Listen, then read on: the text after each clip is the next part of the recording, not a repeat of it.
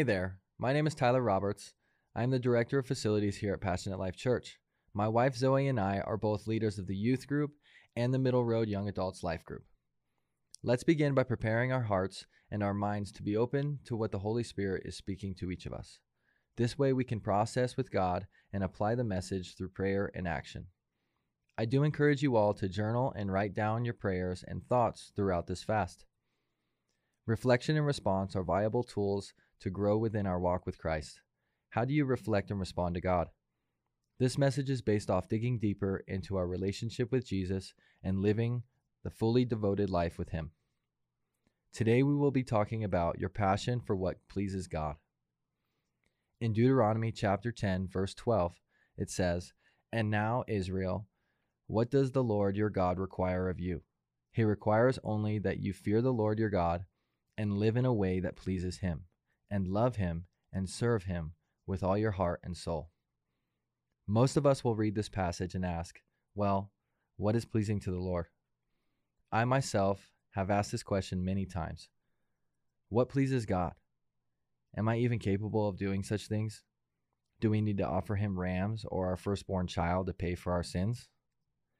In Micah chapter 6, verse 8, it says, "Know, O people, the Lord has told you what is good, and this is what He requires of you, to do what is right, to love mercy, and to walk humbly with your God." Also, in John chapter 8, verse 29, Jesus said, "And the one who sent me is with me. He has not deserted me, for I always do what pleases Him." After reading this, I can't help but to think the only real way to please God is to be as much like Jesus as we possibly can. Loving the way Jesus loved others, teaching the true word of God, and being merciful towards those who, in our own eyes, don't deserve mercy. These are all things that Jesus has done, not only for others, but for each one of us. When we live privately and publicly with integrity, when we show mercy to those who wrong us, and when we cling tightly to God's word and crave His presence, we will then make choices that please God. Living in this broken world, we will never become perfect, but we can shoot for perfection as we try to mirror ourselves after Jesus. In Romans chapter 8, verse 29, it says, "For God knew His people in advance. He chose them to become like His Son." In Matthew chapter 3, verse 17, "And a voice from heaven said, 'This is my dearly loved Son, who brings me great joy.'" The more we resemble Jesus, the more we will also please God, the more joy we will bring to God.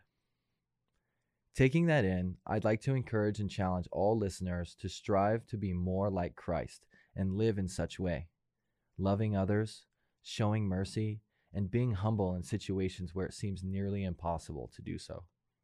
Will you join me in prayer? Dear Lord Father God, I'd just like to say thank you first and foremost for everyone here listening and engaging in the Word with you. The Holy Spirit is here and it is moving in our hearts, minds, and souls. Allow us to continue to grow, to become closer to you, and to be more like your Son every moment of every day. You are the only one that is worthy of our worship and praise. I just pray for healing over all hearts today. We bind and rebuke the enemy and cast him back to the pit of hell where he belongs, because we are rightfully yours, Lord. We just thank you and praise you. In Jesus' name, amen.